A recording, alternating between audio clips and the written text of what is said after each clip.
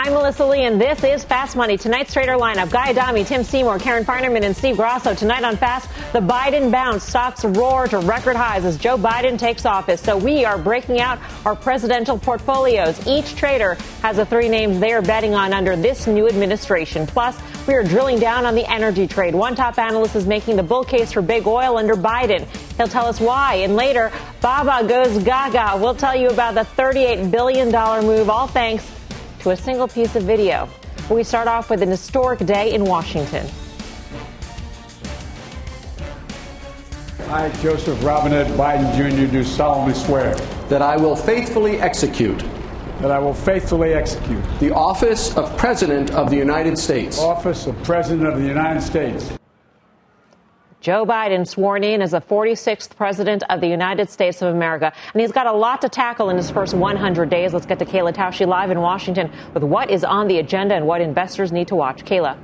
Melissa, after a solemn and serious morning, a celebratory, if truncated, parade to the White House, President Biden is now settling in for the work of governing, installing interim heads at critical agencies, awaiting Senate-confirmed leaders, freezing regulations that have not yet taken effect, and readying his pen to sign executive orders rolling back Trump-era policies. We're told there will be 15 in total and expect to see 3 of those signed this hour. A requirement for face masks and distancing on federal property, rejoining the Paris Climate Accord, and an effort to embed racial equity in agency policymaking. Others signed later will rescind permits for the Keystone Pipeline and drilling on federal lands, stopping construction on the border wall, and reversing the travel ban for Muslim-majority countries. As for legislation, a comprehensive immigration proposal stands as the administration's placeholder for its priorities on that issue, but the COVID relief package, that first $1.9 trillion so-called rescue plan, followed by a forthcoming larger recovery plan the White House plans to unveil in February,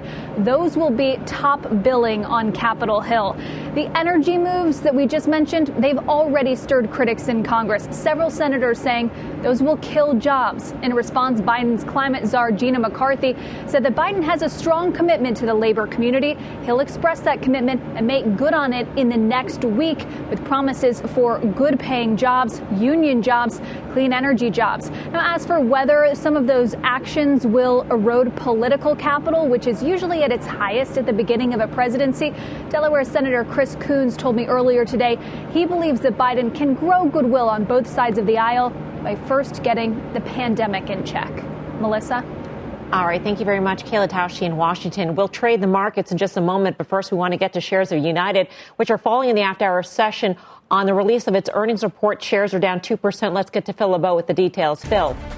Melissa, let's talk about the numbers for the fourth quarter. We knew it would be ugly, as it is for all the airlines. United missing on both the top and the bottom line, a loss of $7 a share. The estimate was for a loss of $6.60. A little bit of pricing on jet fuel, as well as weakness due to COVID-19, factoring into that wider than expected loss per share. Revenue a little weaker than expected.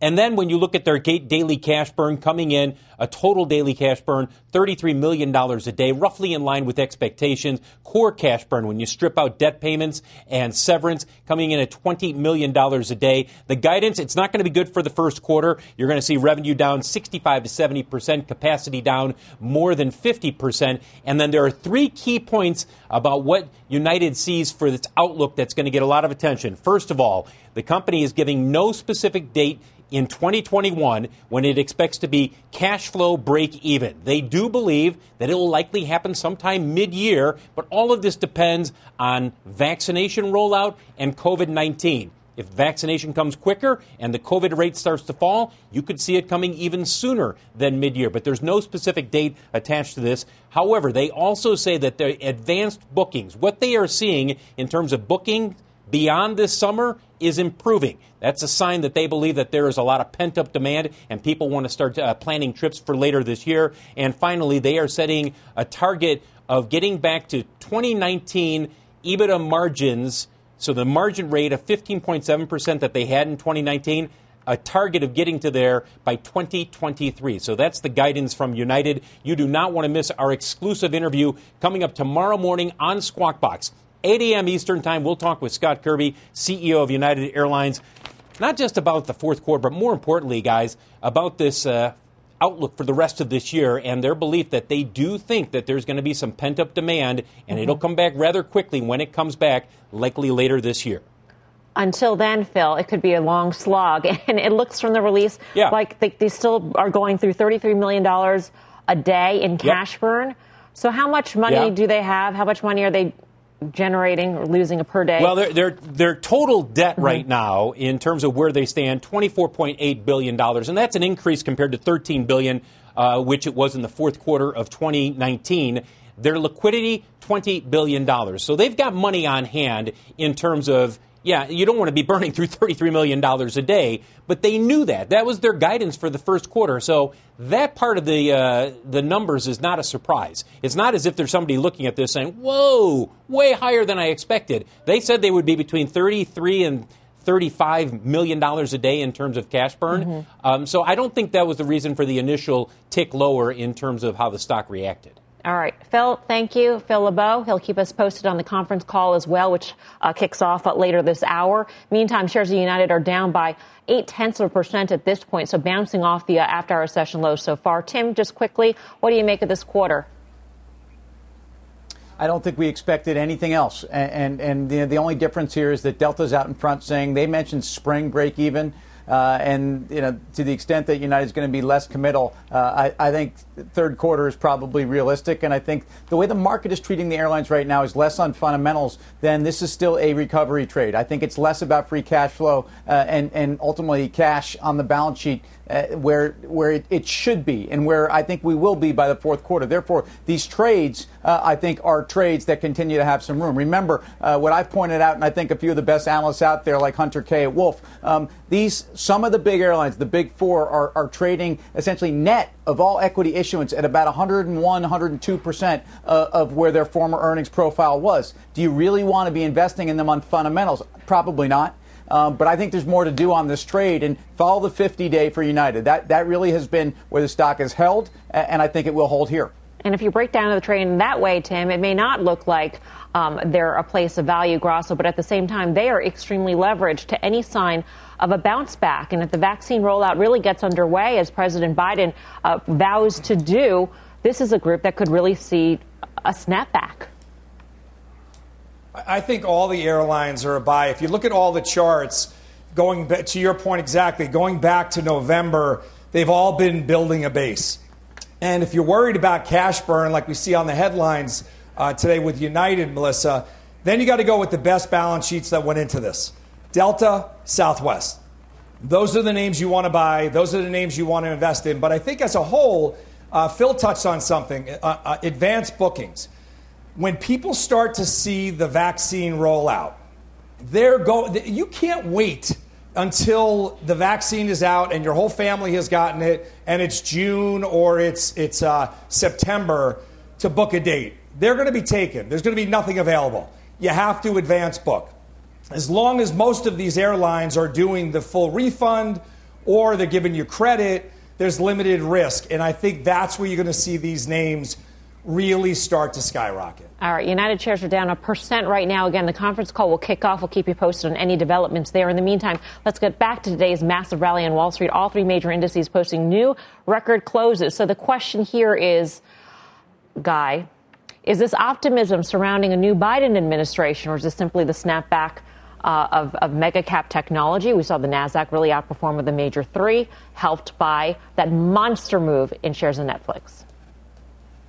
It's amazing. It's a continuation of a theme. Obviously, it's been derailed here and there. Steve can speak to the, if the transfer from growth to value is going to continue or if it's just sort of a hiccup today. We'll see. But what I will say is, I just think it's a continuation of what we've seen. Say what you want, but when President Trump took office 4 years ago, he said the report card for his administration is going to be the stock market. And through that metric or that lens, I mean, when he gave up office at basically noon today, stock market's trading at an all-time high. So under those parameters, it was a huge success. The problem, of course, is the chasm between the real economy and the stock market, in my opinion, has never been wider. What continues to work, and I know Karen can speak to this, it's her biggest position, and we've talked about this stock a number of times over the last year, is Google. Alphabet made an all-time high today. It traded, I think, within a whisper of $1,900 which probably is justified. They're coming off an earnings release last quarter, which was historic by any metric. I would submit that with probably 20% EPS growth, it's still cheap here. So there are themes that worked in the past administration. I think those same themes will work under the Biden administration. One day does not break or make a trend, but at the same time, Karen, today was definitely a day for mega-cap technology. So what did you make of that move, given the day's historic significance?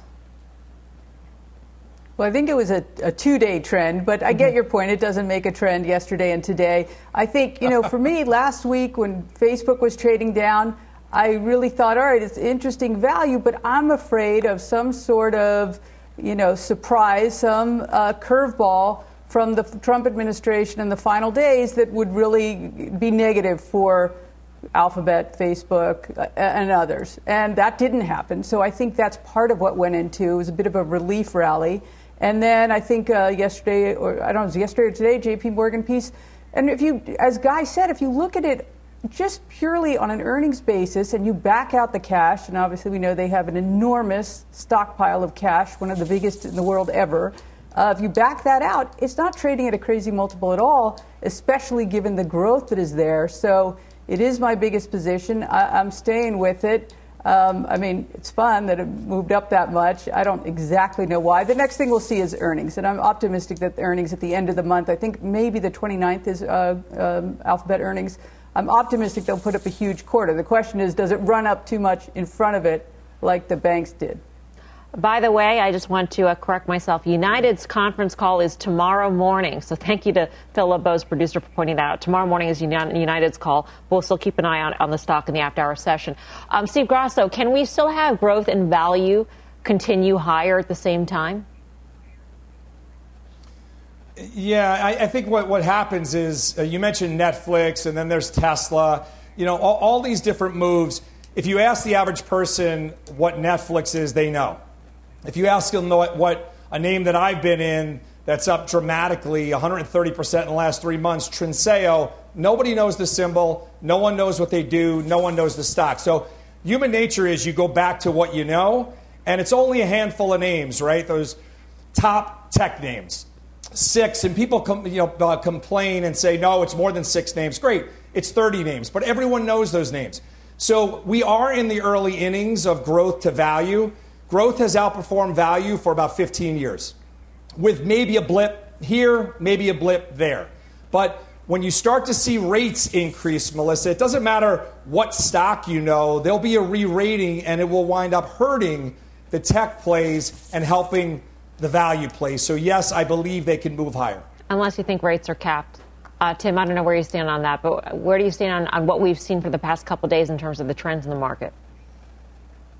Well, the trends in the market around rates have been that I think people got a little worked up that rates were going to move too quickly. And I think rates are going to go higher. And I'm out there saying I think 140 on the 10-year or normalized pre-COVID level. I'm not even sure that's normalized, but that's a level that we kind of came cascading into this is fine for the equity market. I think the dollar also getting a little bit of a bounce, but that the trend stays intact here, even for those people that say this is too crowded of a trade. Look at semiconductors. For all the people that want to call tech dead, semiconductors are outperforming the S&P by 10% year to date. I mean, these monstrous moves, and it's not just Taiwan Semi. That shows a lot of cyclicality, shows a lot of growth. And I think that the FANG trade was easy to beat up on. For Karen pointed out some of the reasons, some regulatory headwinds. I think the sexiness of the IPO market in the fourth quarter, there was a lot of funding out of FANG into those names. I just think we've been talking about FANG being dead and big mega cap tech being dead since the first time we saw real rotation in mid-May. We've had so many of these, and I think it's just the good news for the market is that the breadth continues, and every time there's this rotation into cyclicals and call it value, FANG gets left for dead. Come on, those guys already emphasized why these valuations, at least in Google, Facebook, and people can make arguments on Amazon and Microsoft for sure. I think we continue to have the same market. All right. Our next guest expects the Biden administration to give stocks an even bigger bounce this year. Let's bring in Lori Calvasina, RBC's head of U.S. equity strategy. She put out her 2021 forecast today. Lori, great to see you. Thanks for having me. Great to be here. In terms of what the market is priced in, isn't this bounce, isn't this rise to new records for the major indices, isn't this already pricing in more stimulus to come? I mean, what else is there? Well, look, I do think that we've priced in a lot of good news at this point. To me, this is echoing what we saw back in 2018 when people got really excited about tax cuts, and we saw markets kind of get overvalued, get crowded at the beginning of the year, and we had a little sell-off in January. I do think that we have risk of a period of consolidation, and to be honest, that is absolutely normal for what we see in recovery trades. The question is, what do you do if the market pulls back 5, 10, 15% in here? And ultimately, we think that we've seen the major lows in this cycle. We think that the path to economic recovery may be a bumpy one. I'm sensing a decent amount of, sort of concern about the virus backdrop in my conversations today. But ultimately, we think we're climbing out of the hole, that path may have some potholes, but it's intact. And so we'd be using that weakness as a buying opportunity. And ultimately, we do have hope that the Biden administration will get this virus under control. Yeah, 4,100, by the way, is your year-end price target for the S&P 500. So you're very bullish on the year, Lori. At the same time, I mean, in terms of markets anticipating things, at what point do you think the market anticipates higher taxes? And does that, cause the market to stutter, at the thought of that? Look, that's one of the big risks, I think, in the back half of the year is what happens with corporate tax policy. We did a survey of our analysts and asked them in their own outlook from sort of a boots on the ground assessment, what did they think about policy and what issues were they worried about? And across all sectors, corporate taxes was the big issue. I don't think that markets are going to price that in yet. I think we need to see what the details are if we do get something. My assumption is that it won't be going back to where we were before, that you might end up having something of an increase to help offset the spending on some of the initiatives that are coming up. And maybe we won't quite get the worst case scenario investors could be anticipating. But I do think it could lead to some gyrations in the back half of the year. So we've got to watch it. The one thing you do need to know, though, is it affects most sectors. The second thing you need to know is it's something that kind of goes. It's a piece of the cake mix. It's not the only thing, and there's a lot of stimulus coming from the Biden administration, so it's an offset to some of that. On balance, I think the Biden administration is going to be net stimulative, and that won't really derail it. Lori, Tim mentioned 1.4% being a level in the 10-year. I agree with Tim, but is there a level where rates going higher are no longer bullish for the equity market? My sense is it's probably right around there, but I'm interested in your thoughts. We get asked that question a lot. And in some of our modeling, when we look at the relationship between the dividend yield and the 10-year yield, what we find is that you have to get to sort of 3% or higher, somewhere in there, to really get worried if you do kind of back tests and modeling. But I think, to be honest, it's not really about a level of rates. I think it's about the speed at which rates move up. I think the markets can handle a gentle increase in yield, but it's really when it starts to spike suddenly and behaviors have to be adjusted that it's a problem for markets. So there's kind of no magic Lori, number. Thank you, Lori Calvasina. Right now that spooks me. We've got some breaking news. We want to go straight to the White House where President Biden is signing his first executive orders. Let's listen in. First of many engagements we're going to have in here. And I thought with the state of the nation today, is no time to waste, get to work immediately. As we've indicated earlier, we're going to be signing a number of executive orders over the next several days of the week. And I'm going to start today. The compounding crisis of COVID, COVID-19, along with the economic crisis following that, and climate crisis, and racial equity issues. And, some of the executive actions I'm going to be signing today are going to help change the course of the COVID crisis. And we're going to combat climate change in a way that we haven't done so far, and advance racial equity and support other underserved communities. We're going to rebuild our economy as well. And these are just all starting points. And we're going to, in the process of rebuilding the economy, do what I said throughout the campaign and while running rebuild the backbone of the country, middle class. And so there's going to be a lot of focus on that. And I think some of the things we're going to be doing are bold and vital. And there's no time to start like today. So what I'm going to be doing, I'm proud of today's executive actions. I'm going to start by keeping the promises I made to the American people. A long way to go. These are just executive actions. They are important, but we're going to need legislation for a lot of other things we're going to do. And the first order I'm going to be signing here relates to COVID, and it's requiring, as I said all along, where I have authority, mandating masks be worn, social distancing be kept on federal property, on interstate commerce, etc. And this is the first one I'm signing. And the second one I'm signing here is the support for underserved communities, and we're going to make sure we have some bedrock equity, equality as relates to how we treat people in health care and other things. We'll give you copies of these executive orders. And the third one I'm going to sign, and that's what I'm going to do while you're all here, is the commitment I made that we're going to rejoin the Paris Climate Accord as of today.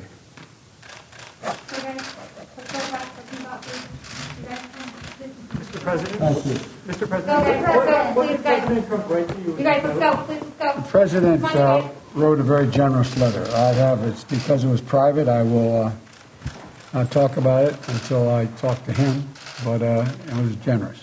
To Brazil on climate change, you were rejoining Paris agreements, and you mentioned Brazil. You guys, come on, let's go. Do you have concerns about? Let's go, you guys. Press, let's go. Let's go. Do you have any concerns? You guys, let's go. President Joe Biden signing his first executive orders as president. Let's get to Kayla Tausche in Washington. First order of business, a mask mandate, Kayla. And notably, the president, I almost called him the president-elect again. I'm so used to doing that, Melissa. President Biden wearing a mask himself, despite the fact that he himself has received both doses of the COVID vaccine, talking about how important it is to get the pandemic under control, and really illustrative that is the first one out of the 15 that you saw stacked on the side of his desk, almost like restaurant menus, one after the other, that he was going to be signing. But that was the most important that he wanted to sign. He also made reference to the rejoining of the Paris Climate Agreement and the importance of showing that leadership on the world stage. And on that note, Melissa, almost concurrently with that video coming in, we received a statement from former Treasury Secretary Hank Paulson. Of course, he was a Treasury Secretary in a Republican administration, but he praised the decision to rejoin the agreement, saying that climate change is the most certain threat to our planet, our people, and their livelihoods. And he says that he commends the administration for leadership and wisdom in making climate change a priority for his administration. So certainly not all of the responses from the other side of the aisle on the climate issues have been negative. One, for example, from Paulson, very positive. And then you heard at the end of that pool spray when reporters tried to ask him about President Trump's letter that he left behind. We still don't know the contents of that letter, and reporters asked about what it said, what President Trump left as a message for his successor. And President Biden said that he wanted to discuss it with President Trump first before sharing the contents more widely. Melissa? All right, Kayla, thank you. Kayla Tausche in Washington. A couple of messages coming out of the Oval Office tonight from President Biden in what he chooses to sign first as president. First of all, that putting the pandemic behind the country is the first order of business. And second, that the environment is going to take center stage. So that's a green light, I would imagine, Guy, for a lot of the environmental investing that we've seen, the favoritism towards green trades, the so-called green trades like solar and EVs. Yeah, no doubt. And obviously, think about how those stocks have been just incredible over the last few months. But I will look tomorrow over the next couple of weeks to see how the energy trade, which also has been fantastic over the last few months, Tim can speak to that, how that's going to do. You know, if the energy trade hangs in there over the next few days, I think that sort of tells you all you need to know in terms of where these stocks are going. And we've talked about ExxonMobil off that 31 low. The levered energy plays have been fantastic over the last few months. That, to me, is going to be what's going to be interesting over the next week or so. Yeah, and we'll talk to Paul Sankey later on about the entire energy trade, whether it be big oil or some of the alternatives, Tim. But what do you think the market takes away from what President Biden chose to tackle first as president? Well, look, let's be clear. I mean, think about some of the statements out of Europe in the last couple of days, whether it's Angela Merkel or, pointing to the virus as being the number one thing and bolting down even more. I'm not sure that that's the plan here, but the message is we need to get control of the virus so that the economy can return to normal. And I think that there's some sense that ultimately I certainly hope that the policy approach to this is going to be a little different than what we've seen, and that we have a case where the economy is ultimately the beneficiary. So we've had multiple moments in the market over the last 9 months where we've had to assess the impact of the virus. And although markets have started to move forward, even with difficult news on variations to the virus, it's a market-friendly message. When you're going right after the virus and containment, to me, which is what he said there. Yeah, containment as well as the deployment of the vaccine. And we already know that Amazon has reached out to the Biden administration offering its help, its expertise and logistics in getting that vaccine to citizens. Steve Gross, I would think that this is a huge nod to the reopening trade. Yeah, and that's the key is that masks, that's one agenda for the executive order, but the country needs a real rollout for vaccines, and that's the key that's going to put this virus stop dead in its tracks. So that's what we're waiting on. We need the death toll and the cases to drop, and I do think that you're starting to see some cresting there, or at least when you dig through the numbers, maybe a little flattening there. And if you start to see, I think President Biden's agenda is for 1 million doses by June. I think that was the number, and Dr. Fauci said that was reasonable. I think that is what people will eye on and key 100 million doses. Sorry, Melissa, by June. That will really tip the scales, and that will get people's confidence back, and that reopening trade will be on target if he can get to that number. Yeah, and if he is able to enlist the support of logistics experts like an Amazon, which can get a box of paper clips and a pot of yogurt to me in a single day or less, Karen Finerman, I would think, and you can put your trader cap on and you can put your investor cap on. And I know you've talked about Delta's valuation of being too expensive. But in light of President Biden going after the pandemic so aggressively as his first order of business, do you think maybe this is a trade? I'm sorry, did you say Delta's valuation? Yes. Actually, no, I don't think it's a trade. It's already traded up so much, right? And I care about the balance sheet, which obviously is really stretched. Also, remember, they issued so many more new shares. So even though the stock price, right, has a way to go to get back to where it was, the market value doesn't have as far to go. So I'm very optimistic on the reopen trade. I agree with everything everybody else was saying about this is where he has to focus first. It's really important. And the other thing is stimulus, but obviously he can't do that by executive order. He needs everybody's help to do that. Congress. All right. We've got continuing coverage of the inauguration of Joseph R. Biden Jr. Do not miss a special 90-minute edition of the News with Shepard Smith that starts tonight, 7 p.m. Eastern Time. That will be followed by a special Celebrating America that will air right here on CNBC.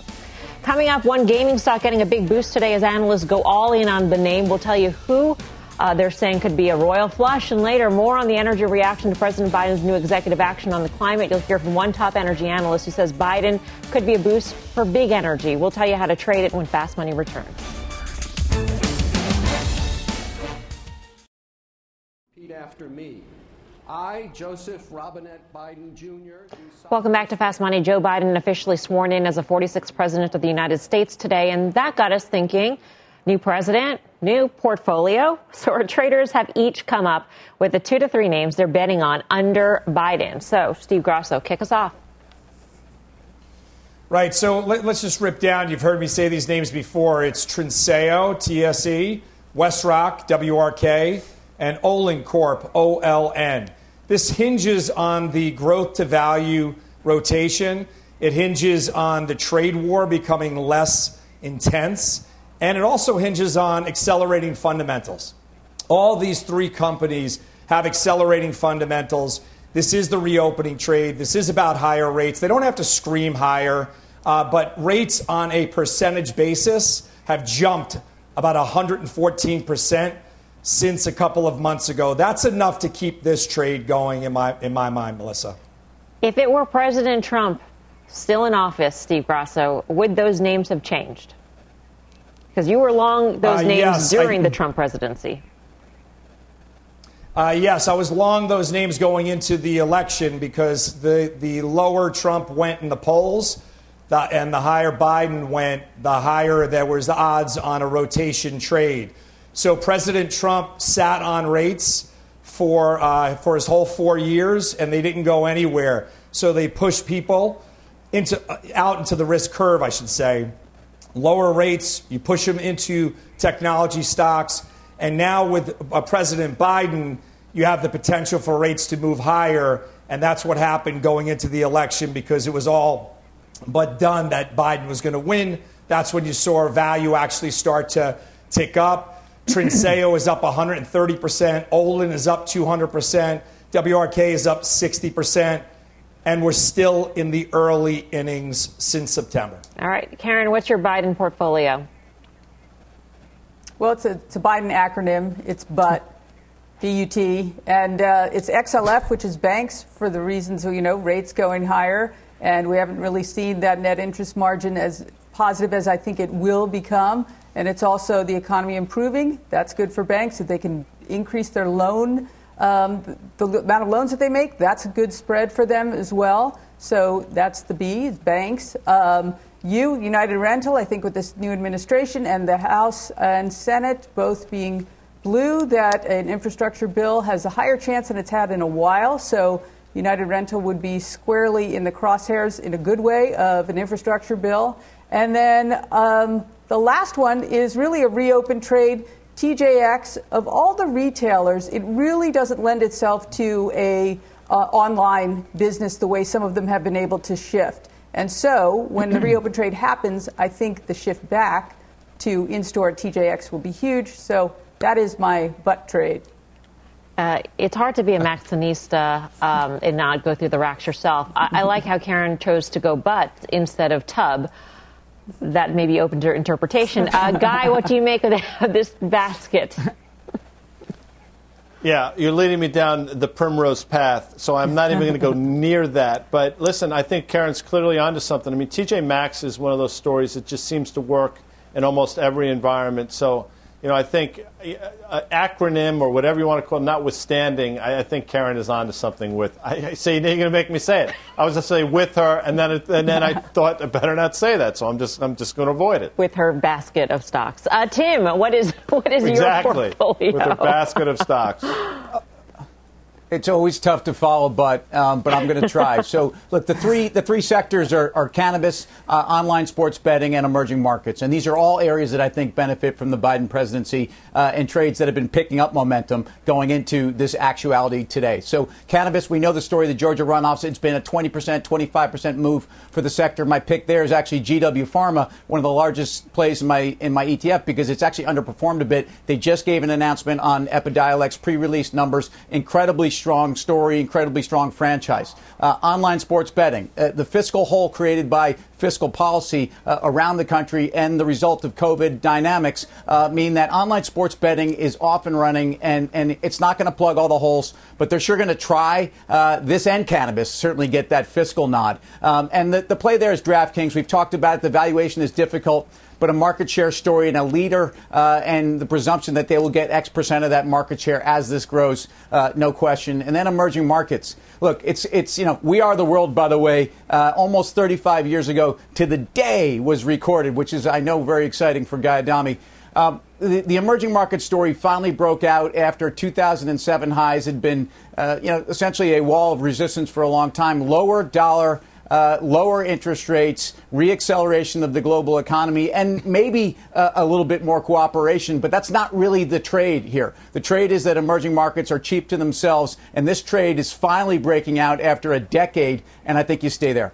35-year anniversary of We Are the World being recorded. That's the kind of quality information you only get here on Fast Money on CNBC. That's what we do here. Yeah, exactly. Guy, what's your basket of stocks? Well, before I get to my basket, I will say my upper register is still as flawless as it was 35 years ago, but I will spare you singing any of the verses of that song. And I'm with Tim on DraftKings. If you notice, it closed above that 52 level. I think it was 52 where they priced that 32 million share secondary. So that stock's traded really well despite that.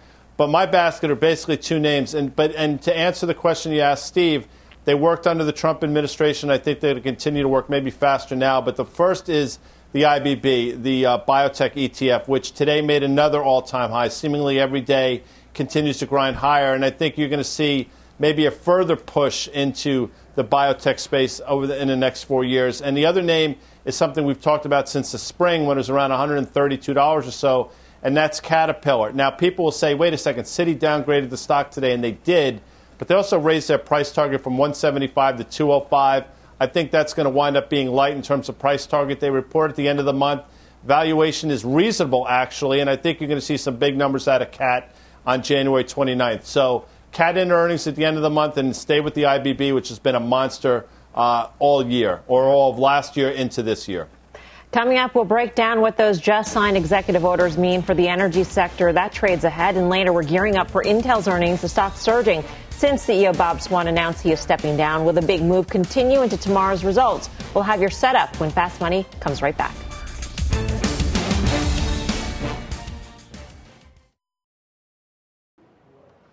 Welcome back to Fast Money. President Joe Biden already implementing new energy policies on his first day in office, signing executive orders to rejoin the Paris Climate Accord and revoking the permit for the Keystone Pipeline. So what could this mean for the long beaten down energy sector? Our next guest says there's actually still a bull case for big oil as we get into the new year. Let's bring in Paul Sankey of Sankey Research. Paul, great to have you with us.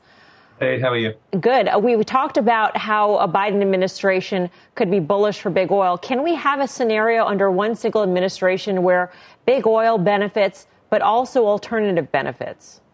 That's certainly the way the market's playing it right now. As you know, we've seen very good performance year to date. Okay, not many days, but nevertheless, the oils have been the strongest sector in the market pretty much. And then, of course, you've seen huge performance from the solar names, the hydrogen names, EV, electric vehicles. So at the moment, everything's working in the same direction. I tend to think the latter are basically in a bubble. I don't want to fight it, but I don't think they'll be valued this way in 5 years' time, particularly not if we're looking at an inflation environment and a weak dollar environment. That's really the bull case for oil prices and the oils, I think. Is it a bubble, Paul, though, if there is, because you make the point in the notes that I've read, that there is so much money in this alternative energy trade and not enough places to put that money. And so that's why we've seen huge runs in, let's say, a Tesla, for instance. If that big money still exists and its mandate is to be invested in alternative energy, is this really a bubble? Is this a trade that can actually just keep working? Yeah, I mean, look, think about the internet bubble. The market was brilliant at identifying the future of the internet as being an absolutely enormous story. And you could have bought Amazon at the top of the internet bubble and made a lot of money. The same applies to Apple or Microsoft. But at the same time, obviously, you had your pets.com. For some reason, it's the one that everyone always remembers, but there was a lot of them that were absolutely worthless. And that's because Google and Facebook and Netflix didn't exist at the time. So, you know, I think there will be some remaining winners from the top of this bubble, but there'll be a lot of them that go to zero. And there'll be a next generation of companies that really come in behind. And what we're really doing is pre-financing this shift. But the next 10 years, reality will kick in. And that reality is that we still use a ton of oil, 100 million barrels a day of oil we expect by the end of this year. And really, hydrogen is not happening at all. Hey, Paul, it's Tim. Thanks for joining us. Why does it take the street or energy analysts to have a 40% move in the XLF outperforming the S&P to finally upgrade energy and say this is not just a trade, but there's a couple big houses that are actually calling this an investment. And it's puzzling to me why this happens in general, but what is the investment thesis? Yeah, I remember one of my bosses asking me, Paul, how can you always be so wrong on oil? And I said to him, I'm just less wrong, mate. But the other point that he covered transport. And I said to him, you know, since when covering transport do the Iranians show up in the middle of the night and move all the train tracks? And one of the things we had this year, which was completely a surprise, was Saudi unilaterally, which they haven't done for many years, saying that they would cut 1 million barrels a day of production right as we were facing this sort of semi-COVID resurgence or COVID hanging on longer than we had hoped. The Saudis stepped in and really changed, you know, added $5+ to the barrel of oil. So we just get those external factors. And that's a negative, as you know, for the stocks. People don't like that volatility. But the reality is I think people do see a genuine tightening occurring in the market, a genuine new capital discipline and better strategy from the US E&Ps, and really just needed that confirmation that we've got of near-term oil prices going up. The problem is the back end of the curve, 5-year forward type prices, hasn't really gone up at all. So it'll be interesting to see if we get a genuine follow-through from this early start to the year, which has been so positive. So, Paul, this is Steve.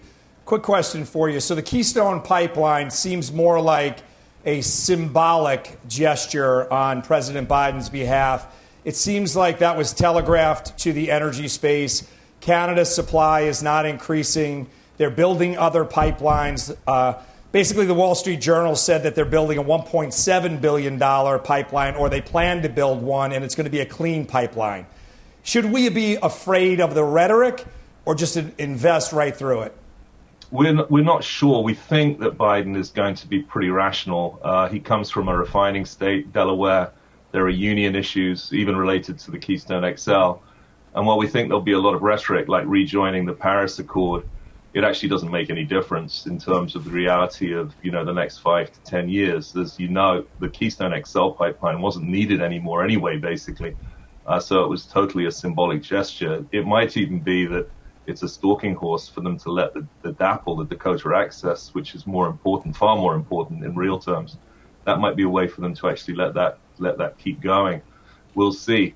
I think that Biden's going to be pretty reasonable in terms of keeping the U.S. economy going and not going too far down the line of turning back everything, which DAPL being an operating pipeline, the Dakota Access pipeline I'm talking about, of course, that is currently operating. And to start turning back existing operating pipelines would be a significant negative. And I just think that economically there's an awareness in the Biden administration that the economy is a big issue here. And if you start hurting the U.S. oil and gas industry too much, it's not going to serve you well at all. And I'm hopeful that this is going to be a pretty rational balance. And that's one of the reasons why we like the oils here, actually. We think that the fears of things going really bad are overblown. And in fact, the outlook is pretty strong here because what we've seen in COVID is demand for oil is structurally very strong. That's what COVID has proven to us. Once we get through it, we could see really strong oil demand over the next 2, 3, 4, 5 years. Paul, during a past appearance, you made what some might call a controversial a call for a trade, which was long Exxon, short Apple. And on a relative basis, that trade has worked. Since August 25th, which is when you made that call, Exxon is up 17% and Apple is up only 5%. Would you stick with this trade, or is there another pair trade that you would like to put in place or call for at this point, especially given the comparison of Pets.com and to some of the solar names and alternative names right now? No way, I retire. No, I'm kidding. I was thinking about this. I thought Tim Seymour would bring it up, actually. But, I'm the analyst that tagged EOG, the Apple of oil, because of its technology. And so I was thinking, how can I get another trade like this going? So let's go long EOG, short Tesla. Let's do it. All right. It's documented. Paul Sankey, long EOG. And by the way, the other trade, Tesla. if you remember, was a 5-year trade. We'll do it on a 1-year view. Okay. All right.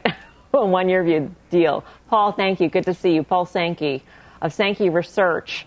Guy, do you like that trade? Hi. Hi. It's interesting. I remember when he said it, and actually, if you go back, we talked about it. Paul said it's probably not right here where you're buying Exxon, and then we had a whole conversation about where it could potentially trade down to. And for you technicians out there, 31.5, huge double bottom. Think about it. Exxon is up almost 60% since the November low, which is staggering. So Paul's being humble here. He actually he gave a little bit of mitigation and said it probably has a little more room to the downside. So spot on. I think Exxon trades up to 53, which was the June high. You had 3 analysts last week. I think it was J.P. Morgan, Barclays, and I think Goldman Sachs all upgraded the name, to Tim's point, really late to the dance. But I do think it continues to rally into earnings, I believe, on February 2nd. So good for Paul Sankey. And I could listen to him read the phone book, by the way. Coming up, something for that about that accent, right? Coming up, we're gearing up for Intel earnings out tomorrow after the bell. What you should expect and how to trade it.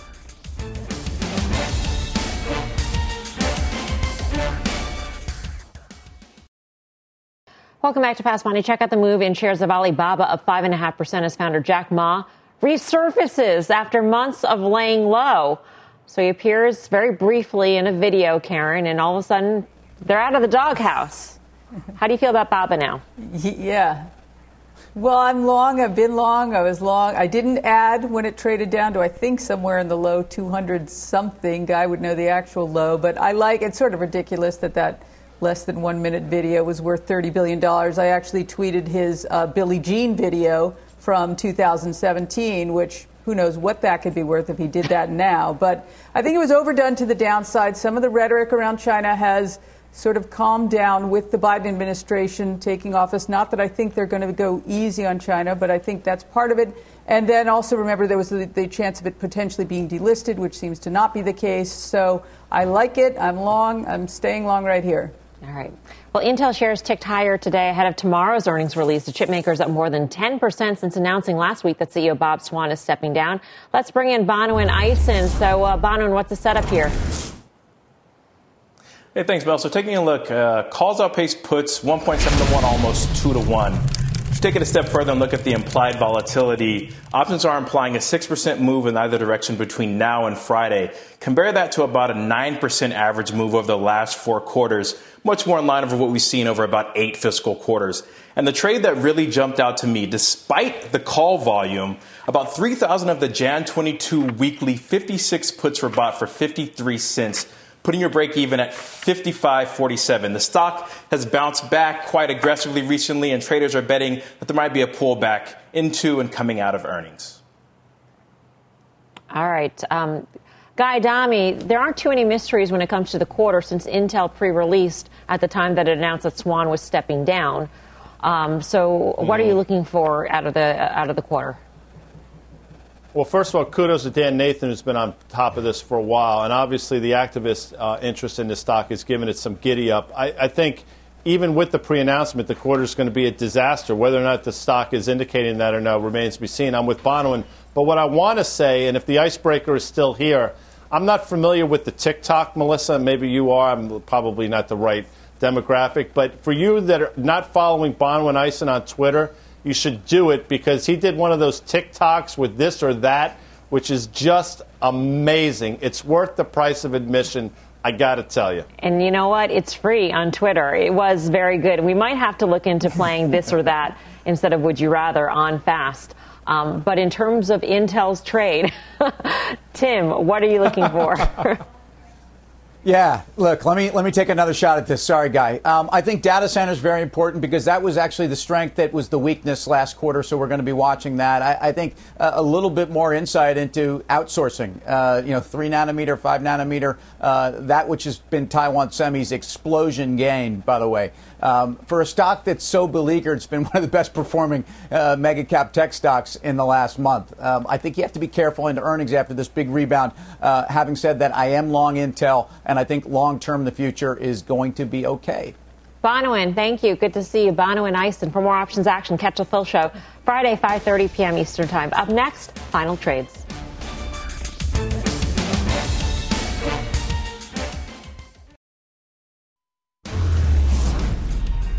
Time for the final trades. Go around the horn. Tim. Mentioned GW Pharma earlier, a big position in my ETF. Epidiolex, major numbers and a lot of levers to pull for this stock, and on breakout level around 140. Steve Grasso. WestRock, WRK earnings coming up, and I think they're going to continue stronger. I'm still long the stock, WRK. Karen Feinerman. Yeah, Whirlpool, I like the valuation. I still think there's room in the housing trade. I think they report a week from today. WHR. Guy Adami. Steve gave you a rock, I'll give you a stone. Blackstone into earnings in about a week or so, Melissa. Thanks for watching Fast. We'll see you back here tomorrow at 5. Meantime, Mad Money with Jim Cramer starts right now.